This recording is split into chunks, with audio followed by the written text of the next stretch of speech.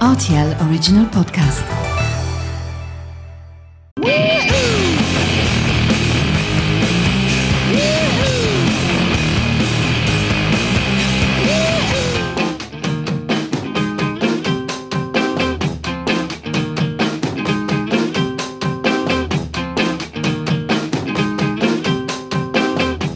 Welcome to another bonus episode of the Song 2 podcast.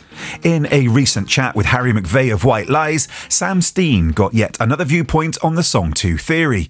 It is clear that there are many opinions on this subject, and as the evidence continues to grow, so does the possibility that I am onto something.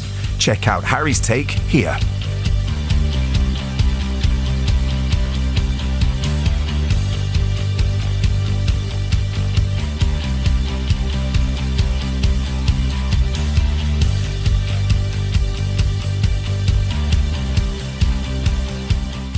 Hi, it's Harry from White Lies here, and you're listening to the Song 2 podcast.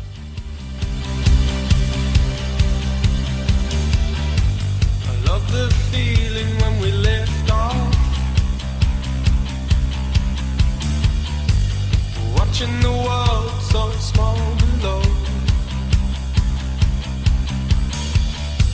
I love the dreaming when I think of.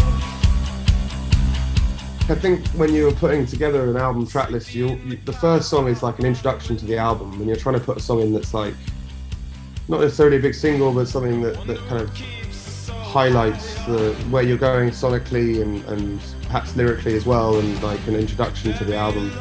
Beneath these wings, if we suddenly fall, should I scream out? Or keep very quiet and cling to my mouth as I'm crying, so frightened of dying. Relax, yes, I'm trying, but fear's got a hold on me. And then the second song, you want to go into something big. Yeah, I think every band would say the same thing. Yes, this fear's got a hold on me.